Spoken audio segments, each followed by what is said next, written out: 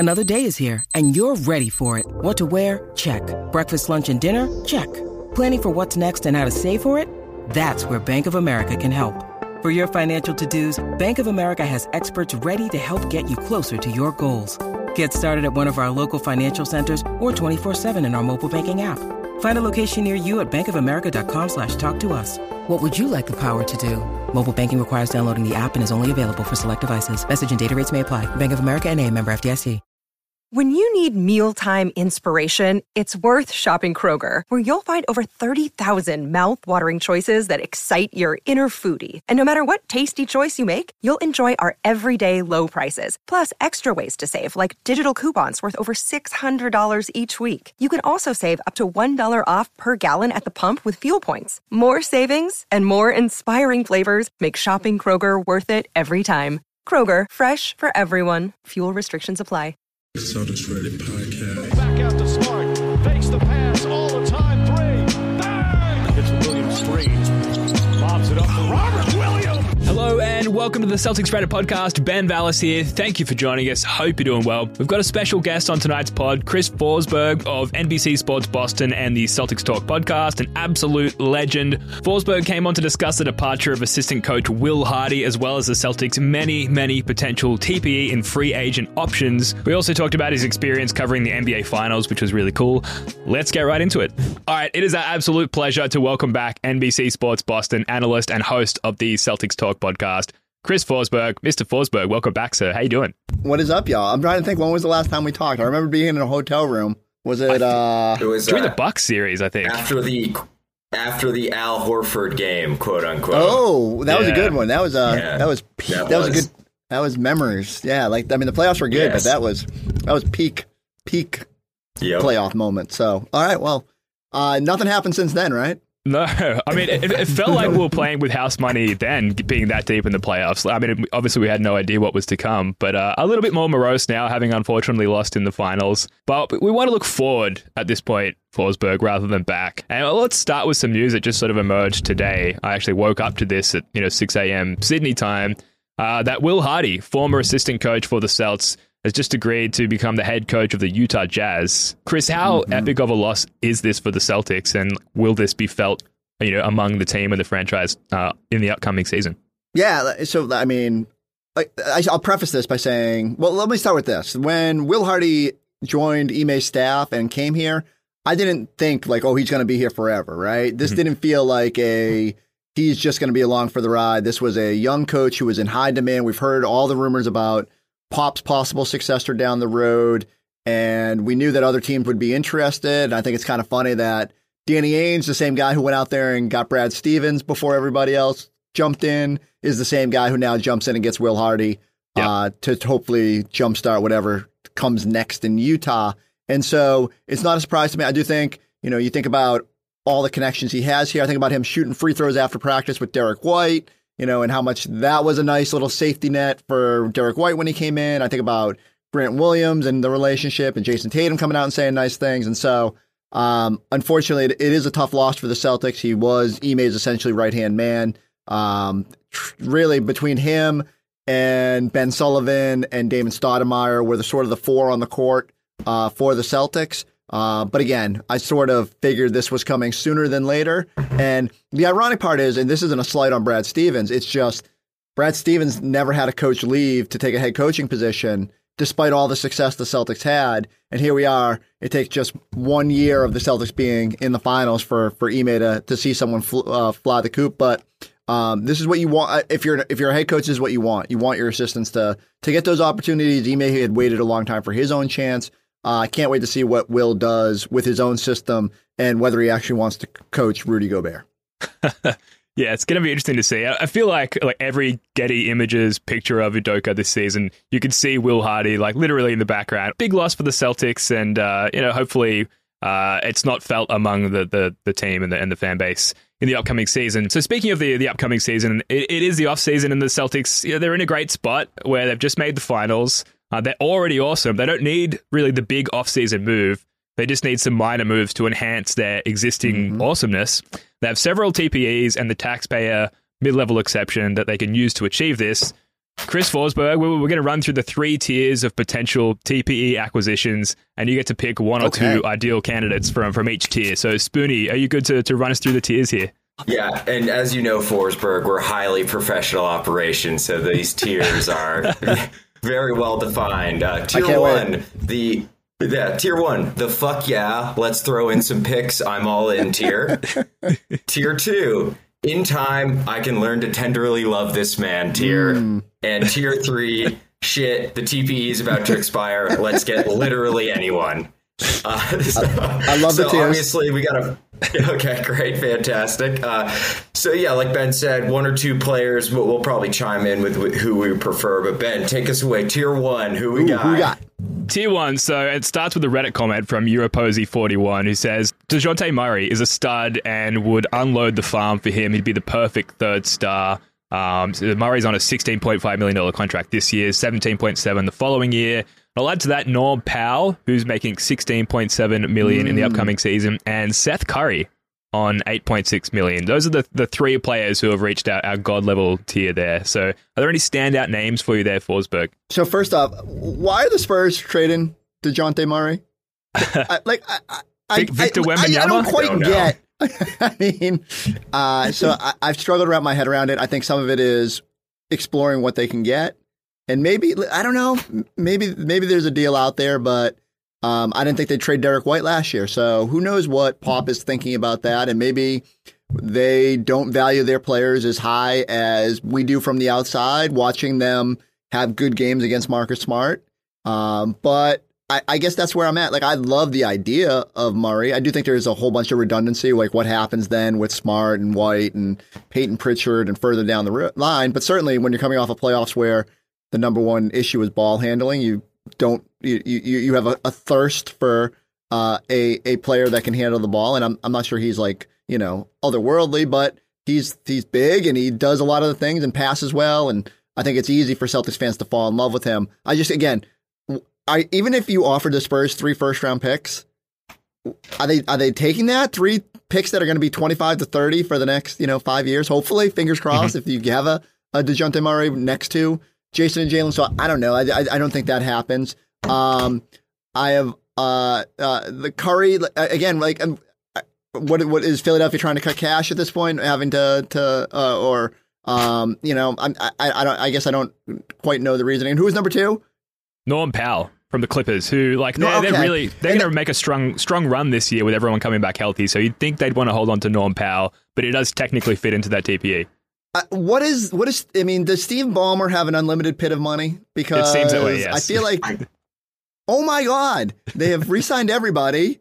Every time I try to start thinking about how cool it would be to get a Clipper, they re-sign him or say they're not moving him, and so you could throw. I'm sure we'll get to Luke Kennard at some point and Isaiah Hartenstein and all that, but. Yeah, I don't know. I guess it feels like the Clippers are just going to bring back everybody, at least for 1 year, and see how it goes. And then maybe a year from now we can get a little bit more serious about them actually moving somebody. Am I crazy? Am I crazy on all those 3? No, I'm actually with you. I really don't love it. I think Seth Curry's probably my favorite target out of that, but he's on the Nets now, and who knows what the hell's going to happen with the Nets, right?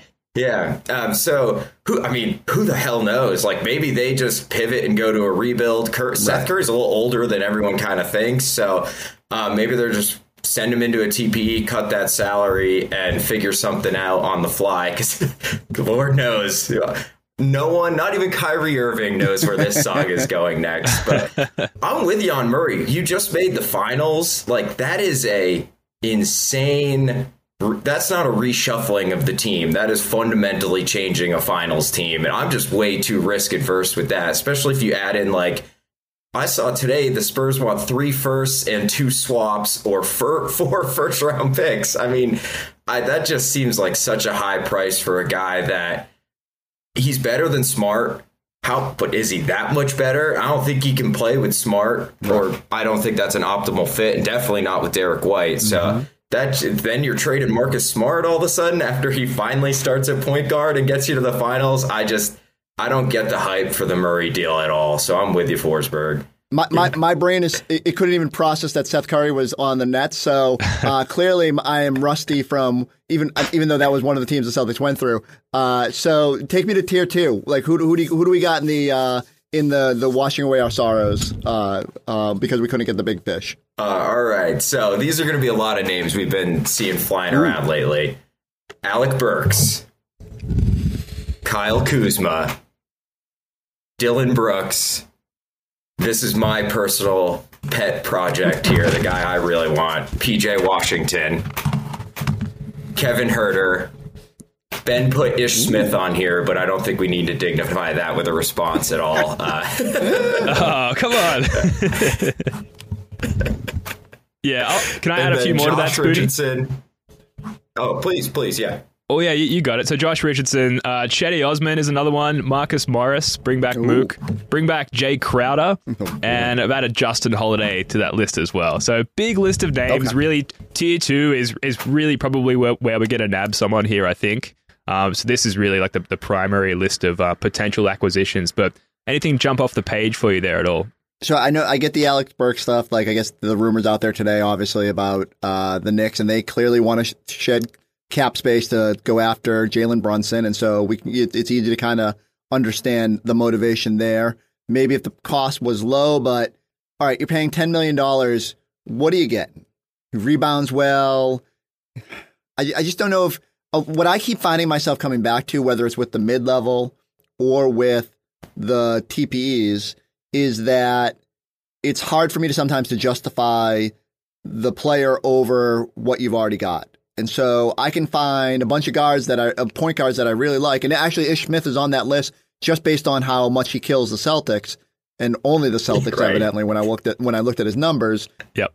But then I say, well, wouldn't you just rather play Peyton Pritchard?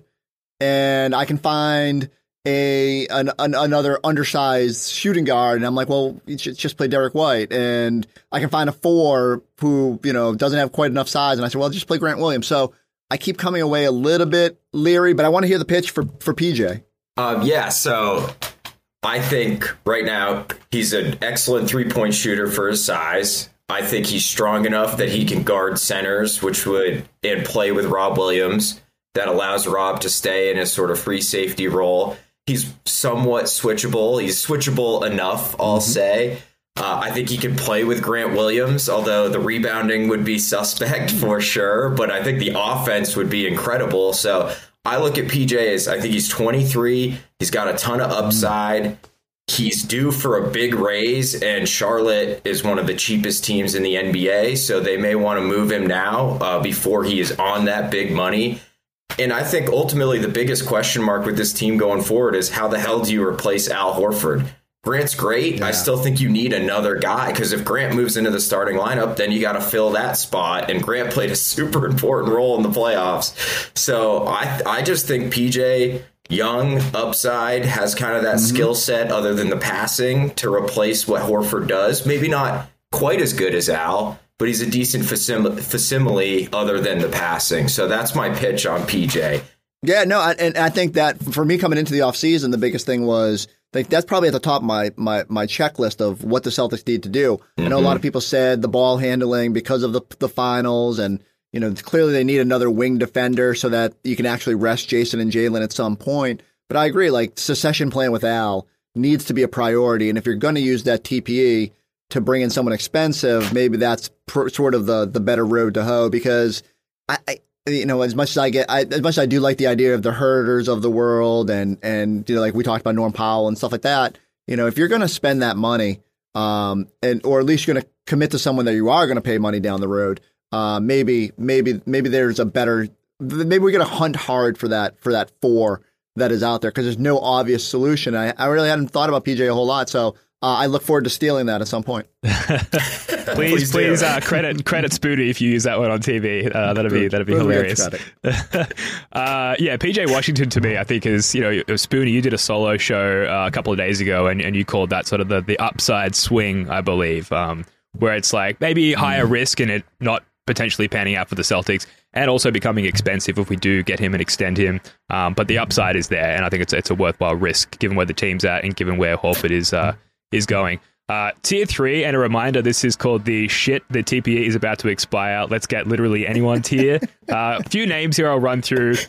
Duncan Robinson, $16.9 million in the upcoming season. Doug McDermott, Will Barton, Luke Kennard, and Jeff Green. Any names there sort of immediately cringes at the mention of Jeff Green. Any of those names sort of jump off the page to you there at all, Mr. Forsberg?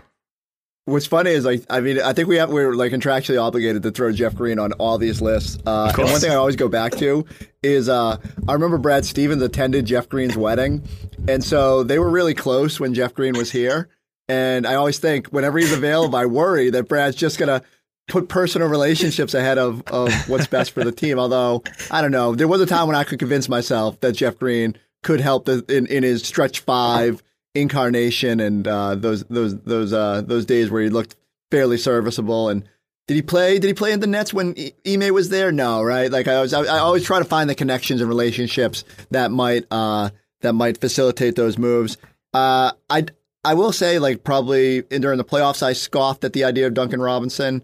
I probably still scoff at it, but not quite as much, because I just think you do have to explore things like that. My fear is that the Heat are going to hold out and try to bundle him and use that to get whatever Donovan Mitchell or whoever their next prize quest is. So I think they'll be reluctant to just kind of dump him unless they had no other path forward and needed that money to spend on others. So that's a pretty crap filled tear. I'm not going to lie. I'm not.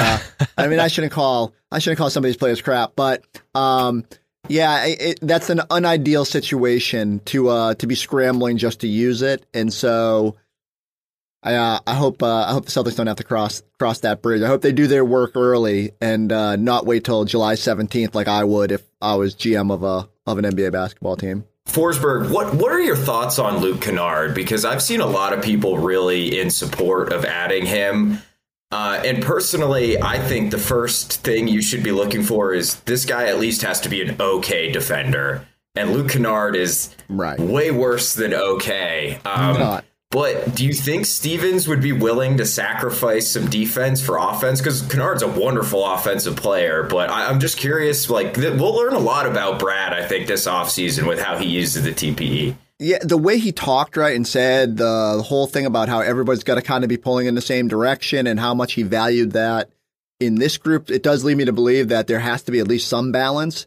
And it's not like you might not be able to find the 45% three-point shooter who, out there, but you can find someone who shoots 38 and defends. And is that more valuable to you so that you don't have the lapses? That's why I sometimes go back to Herter a little bit, because he can at least defend a little bit better than the Kennards and Duncan Robinsons of the world. I don't know how much better, but it's all part of the equation. And so, but again, as I'm going through the list, this is what I invariably come back to. I'm like, does this person fit the system? And does he make you better enough to splurge what you'd have to give up to get that person? And most times I come away thinking, I just don't know. And so I think they're gonna have to find that sweet spot. Yeah. For me, it's Doug McDermott in this tier, at least. If it comes to that, he's cheap. It's only a 2-year commitment. He's 30 years old, so Spoon is shaking his head at me as I say this. He provides that veteran presence, being 30, having been in the league, having played for Popovich. I think he'll add a certain acumen to the bench, at least, that we've been missing in the playoffs. And yeah, a 2-year commitment, so it's not like it's going to be an expensive acquisition for the Celtics. And maybe you get him for like a second-round pick along with that TPE. I think we should probably move on to the taxpayer MLE acquisitions. So, Forsberg, rather than rattling off like yet another list of names, at least to start with, are there any free agents? When you guys do the work. We ran out of time, unfortunately. Are there any free agents that you're eyeing for the Celtics to pick up with the TP MLE? I think the biggest tip about how I can phrase that is I put Gershon Yabusele on my list of guys I'd like them to use the TPE on, and amazing. I know it won't happen. He just came off the books. He just re-signed in Madrid. The irony. But I can't, watching those Olympics last year, watching him with Madrid this year, I can't help but think we're talking a lot about the Al Horford succession plan. it's tempting. If only he could have developed, if only the Celtics sending him out could have motivated him the way that he needed to be when he was here. I wonder how he would have blossomed here and whether it could actually. He's not Al Horford, obviously, but when I look at the list and it's so paltry of what you can add, I can't help but wonder. So I threw that in as a little bit of a joke when I wrote my list today, and yet it was probably the person that people responded to most. So go figure. The others I'm trying, and this goes into the list of guys I'm trying to talk myself into, and mostly it's because these are guys that I've at some point or another suggested the Celtics trade for in the past. You know, the DeLon Wrights of the world. I don't know what's going to happen with Atlanta. At least he defends, but is he an upgrade? I mean, there's so much redundancy, but he doesn't need a lot of shots. I know he had a terrible go in New Orleans, but Satoransky, the last 22 games with the Wizards, was like the perfect ball handler for a second unit. Big, tall, doesn't need a ton of shots, just sprayed it around, had like crazy assist numbers. But, you know, who knows? That's so fluky on a bad team. And, you know, I see people pumping Gary Harris. I get it. You know, you always hope you can be the reclamation project for a guy who had way more upside that he's shown. There is an Indiana connection. He's an Indiana kid. And I'm looking for connections, and Brad Stevens loves Indiana players, you know, Indiana born players. So I think could he be lured into that? And he's coming off a big contract. What does Gary Harris want? You know, he probably needs a bigger role to reestablish himself. So I don't know if that necessarily jives. But yeah, it's really hard. I think Otto Porter Jr. is going to cash in. I think big wings that have championship experience now are just are too valuable to take low money. You know, everyone I kept going to Hartenstein, like great if you could get in on the floor on a great young center, but we just talked about the Clippers seem like they're spending crazy money. And even though they just re-signed another big man, so I don't know where they're getting this money or how they're going to do this. They got to let somebody walk, and maybe someone falls into your lap when those sort of markets dry up. But right now, it doesn't look like it. Yeah, we actually have a Reddit comment. Oh, yes. Yeah, I got you. I'm on it here. Very unfortunate Reddit username. User Kyrie542 says, TJ Warren is exactly what we need, a microwave scorer that can play defense at a good level off the bench. So I wonder if Warren would be willing to take like a 1-year prove-it deal on the taxpayer MLE. I think the issue is if we get him that, and he plays well, we don't have his bird rights. So it's basically like 1 year and see you later, TJ. And then if he's willing to take it again, it means he probably didn't play very well. But what are your thoughts on maybe 1 year TJ Warren? Because, I mean, when he was healthy, he was a hell of a player. It's Schroeder situation 2.0, right? Like, not exactly the same. There's no market that dries up. It's just, could TJ Warren see enough of a role here to want to be... You know, they'd have to promise him some minutes probably in terms of, you know, you'd be hefty use. Can he hold up to that after playing only 4 games over the last 2 seasons? My only concern with him was going back through the numbers was needed a high volume to score. Was fairly efficient, but you're still talking like 14 shots per game to get 19 points. And wasn't that the problem with Schroeder too? Like he just ate up too many possessions, and certainly it won't be the walk the dog issues and stuff like that. And he does have some size and can help you on that end. But I'm left to think that he's more likely to just sign with a team that can promise him a starting role and 35 minutes a game in hopes that that 1 year leads to big money further down the road. Sweaty sack summer is approaching, and it's time for you to prioritize the comfort of your crotch. That's why the kings of crotch comfort, Manscaped, have spent 2 years designing the most comfortable boxer briefs out there. I've had the honor of testing out these new boxers, and I can say that it's the softest fabric of any underwear. So breathable that it's like gills for your groin. They even trademarked the jewel pouch, so you know that it's serious. I think it's time you invest in your family jewels, so let your bulge breathe and get 20% off plus free shipping by using the code CRPOD at manscaped.com. I've switched up my rotation. I'm now in Manscaped boxes 7 nights and 7 days a week. Not that you wanted to know that, but anyway, let's say you're on a date and your partner catches that Manscaped logo on the waistband of your underwear. It's almost guaranteed to raise some eyebrows and act like a billboard on the highway to Pleasure Town. This is thanks to their Lawnmower 4.0, the best electric trimmer for below-the-waist grooming. This trimmer offers skin-safe technology designed to trim hair on loose skin. Outside of just ball trimming, they're now focusing their efforts on helping out your thigh slappers in other ways with the game-changing boxes. These boxes' features include the Jewel Pouch, a pouch designed to cradle your boys in their own special space, lined with perforated performance fabric to keep them well ventilated. Basically, just imagine your balls sipping pina coladas, chilling on a hammock on some tropical beach somewhere. The micromodal fabric is buttery soft and breathable, keeping your cucumber cool. Walk, run, strut, these moisture-wicking boxes breathe without breaking a sweat. The tagless waistband hugs your body without digging in, and it lays flat against your skin to reduce chafing. And the front fly opening gives easy access and makes bathroom breaks quick and efficient. You can choose from an arrangement of designs and colors, and sizes range from small to 3XL. So if you want to support yourself and support the podcast, get 20% off and free shipping with the code CRPOD at manscaped.com. That's 20% off plus free shipping with the code CRPOD at manscaped.com. Once the boxes 2.0 touch your sack, you'll never go back. A couple more names. Malik Monk is a free agent. Maybe, he's poisoned from his experience with the Lakers. He could be gotten cheaply and just wanting a better outlook on life, coming over to the good side and moving away from the dark side there from the Lakers after that terrible season. Kyle Anderson is a name that's been thrown around for several years now, slow-mo, and Tyus Jones as well. I think would all be gettable with the TP MLE. So I don't know. Do any of those names jump out to you? I don't know about that. I think both Tyus and Kyle Anderson will go higher than the taxpayer mid-level. I think someone will splurge based on, like, Tyus doesn't turn the ball over ever, and was still young and just has so much upside. Kyle Anderson is just, again, guys who can play two-way wings. It just feels like there's such a premium, and I think everyone's sort of figuring it out. And so I think they'll just invariably be somewhere above the level the Celtics can get to. And then Malik Monk, the one thing the Lakers didn't get wrong.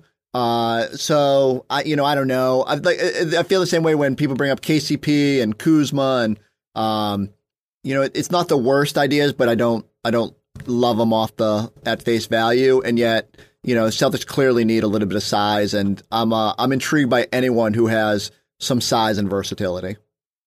Yeah, so do you think there's anything because we've seen this with near championship teams and certainly championship teams in the past, where once they hit that sort of upper echelon, the top two teams from the prior season, they kind of they're a bit more appealing to free agents, and we might see guys signing a little bit less money to be a part of that team. For those sort of Tyus Jones, Kyle Anderson level players, do you think there's anything to that, or are they just at a point in their career where they're just going to take the money no matter what? I don't know.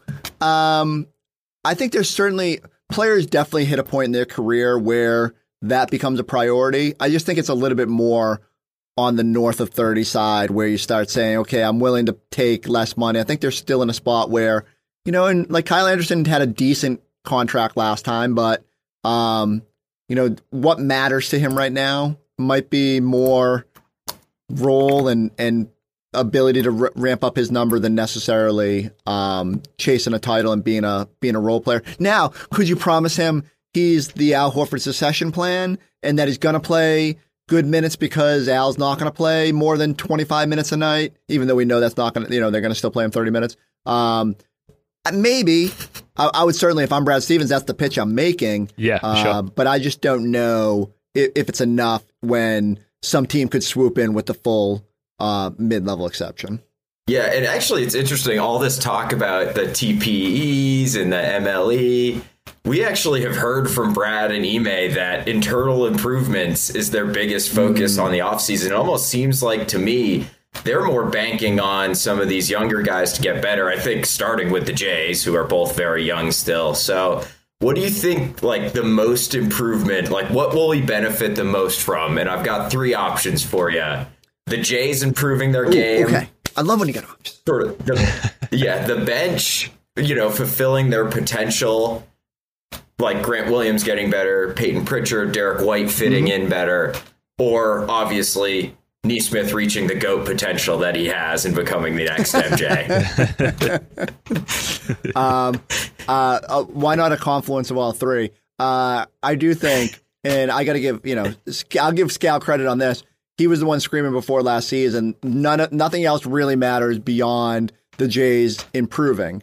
And sometimes it does feel that way, right? Like if Jason Tatum makes more shots in the NBA Finals, it probably plays out differently. And if, so ultimately I do think the best thing for the Celtics moving forward is if they can continue to incrementally improve, that's a huge thing because they're already, obviously inside the top 20 of players in the league. Tatum's obviously at a different echelon now based on all of his jumps this past season. So that would be huge for this team. If those guys were both top 15 definitive type players, like there's nothing that can beat that for a championship caliber team. I do think you need more from your bench. I think they've shown themselves capable.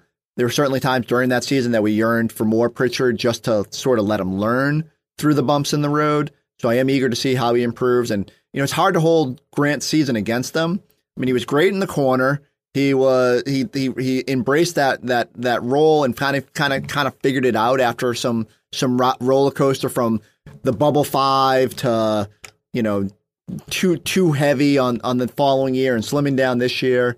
But certainly he can continue to improve and find a way to be impactful. Still a lot of questions about, what his ceiling is and what his ideal role will be. Is it a high level bench player or can he be, part of the Al replacement plan?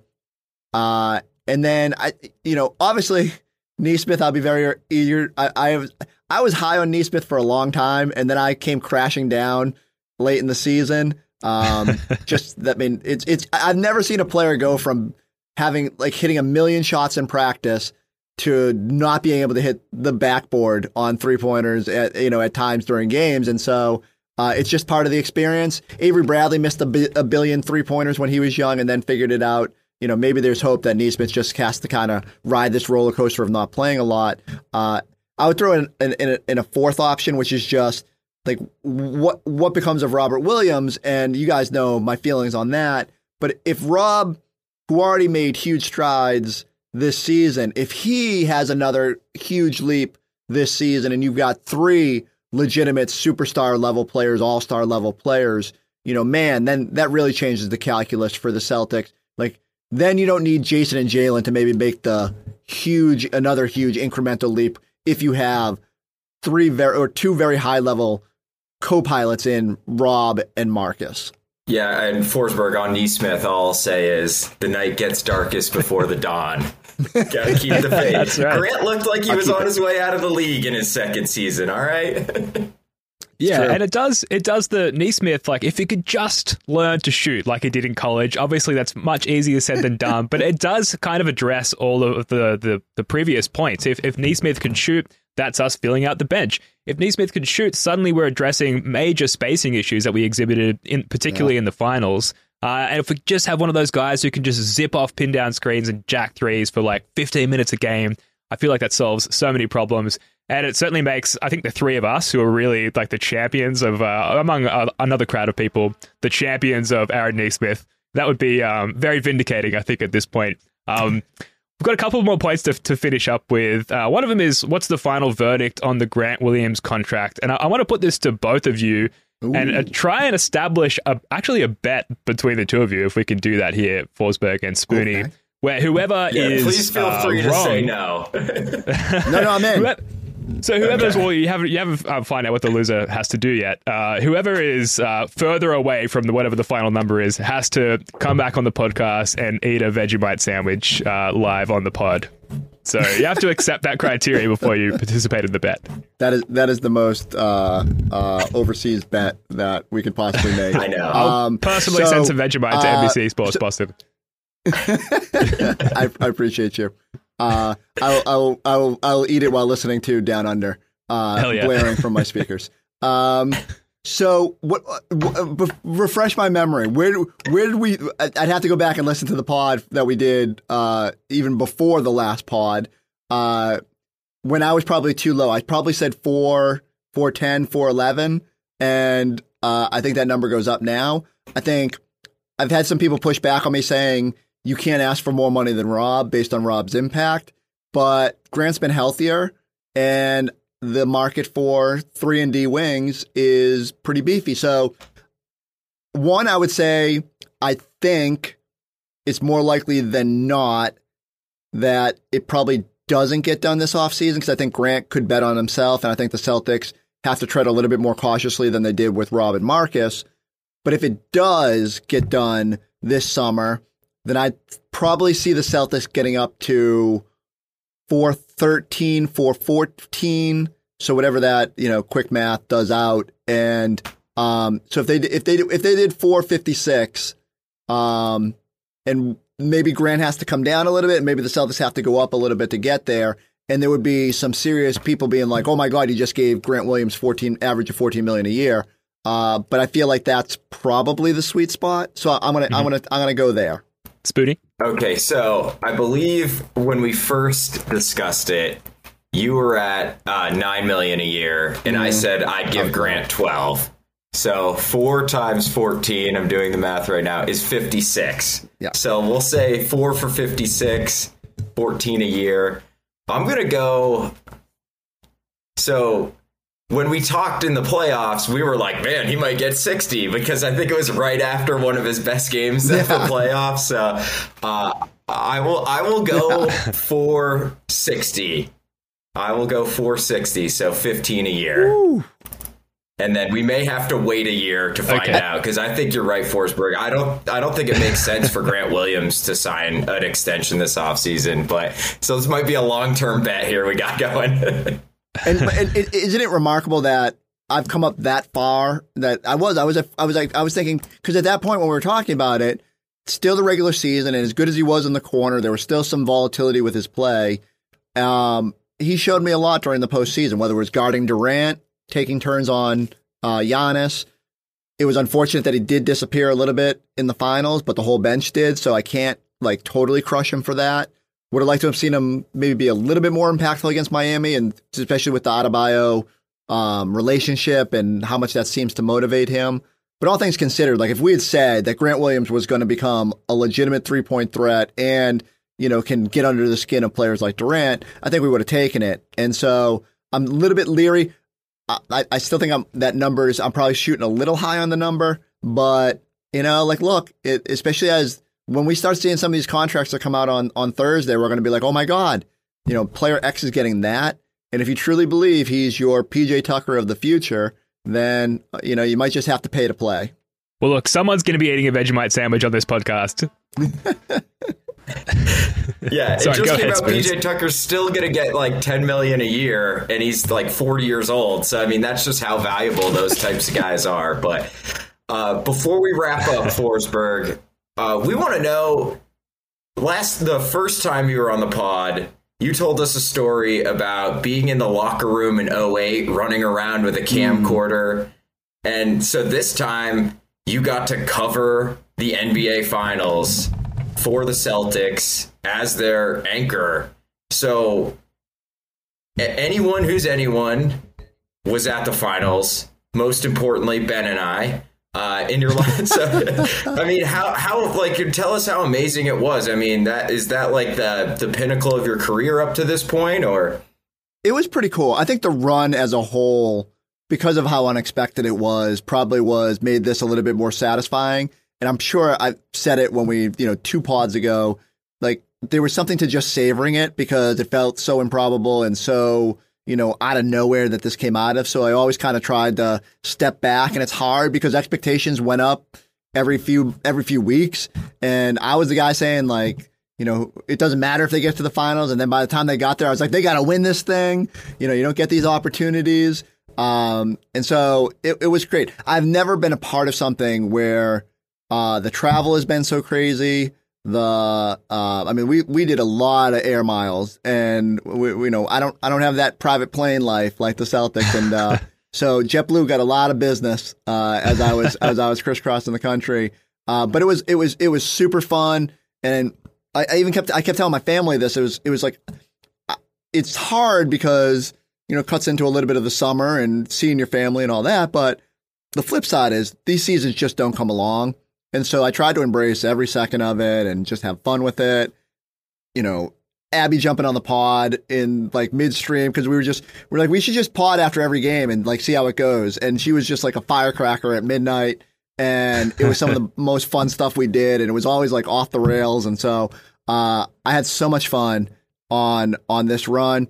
I mean, them sticking me outside the Garden and people whipping me in the head. I mean, poor Ben got to see how locked in I am. I'm like, I'm doing these hits, and I just like, and people are, and first off, people are super kind, and like, because like you go on Reddit and you like everyone just hates me, which is cool.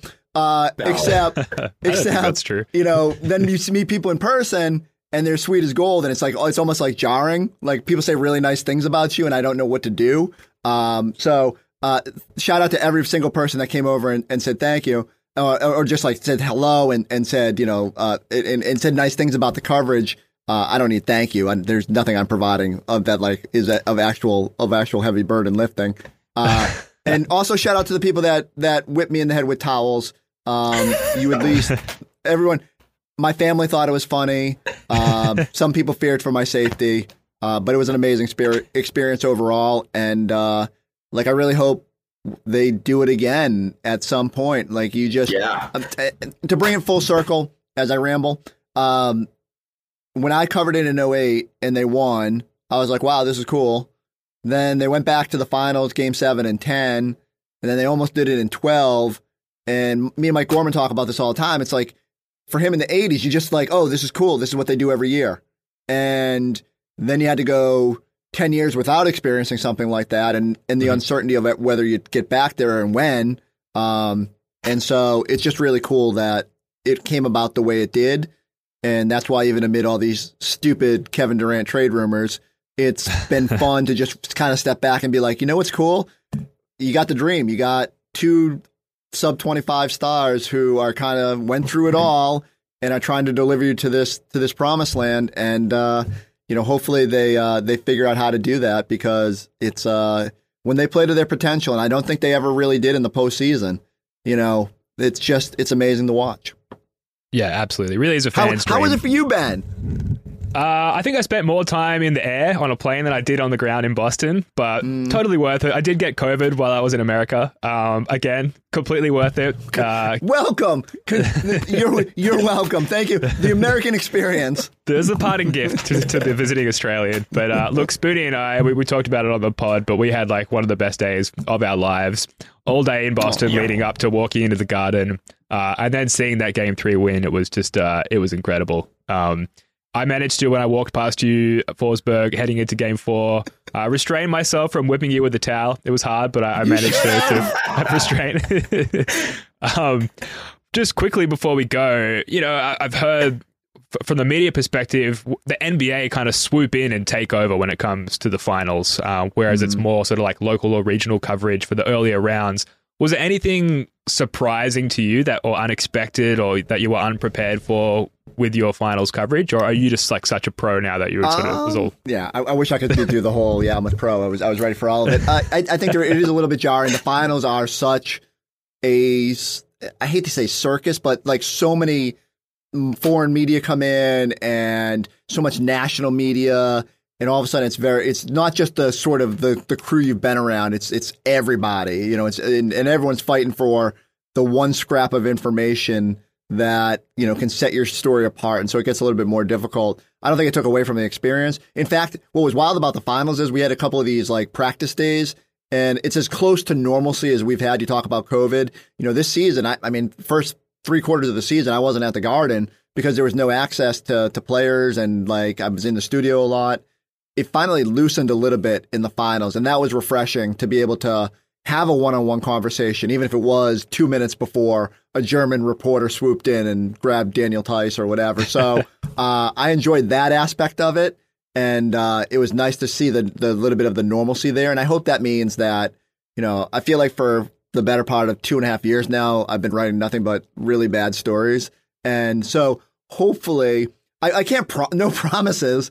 They'll just go to like slightly mediocre instead of just being really bad. Now that I can hopefully talk to players moving forward, but we'll see. No, let's get through any more COVID waves and such before I get too excited. Absolutely. And look, we've said this to you on the podcast before, Forsberg, but very much enjoy your writing and your coverage at all. So I don't agree with the sentiment that there's hate for you on Reddit or anything like that. We really enjoy your stuff. And you mentioned it before. Hate me. Well, it's certainly not us, and certainly not our listeners. Sweet as gold. We agree. And look, Abby coming on the Celtics Talk podcast, like that was, like you said, she was a firecracker. And you guys clearly have really good chemistry that were really fun to listen to. We will wrap up there. We're running out of time. Chris Forsberg, you're always so generous with your time and your thoughts. I think this is like your third or your fourth time on the podcast. We're going to have to start paying you at this rate. Thank you so much for coming on. Really appreciate it. Ooh, Vegemite sandwich for everybody. That's right.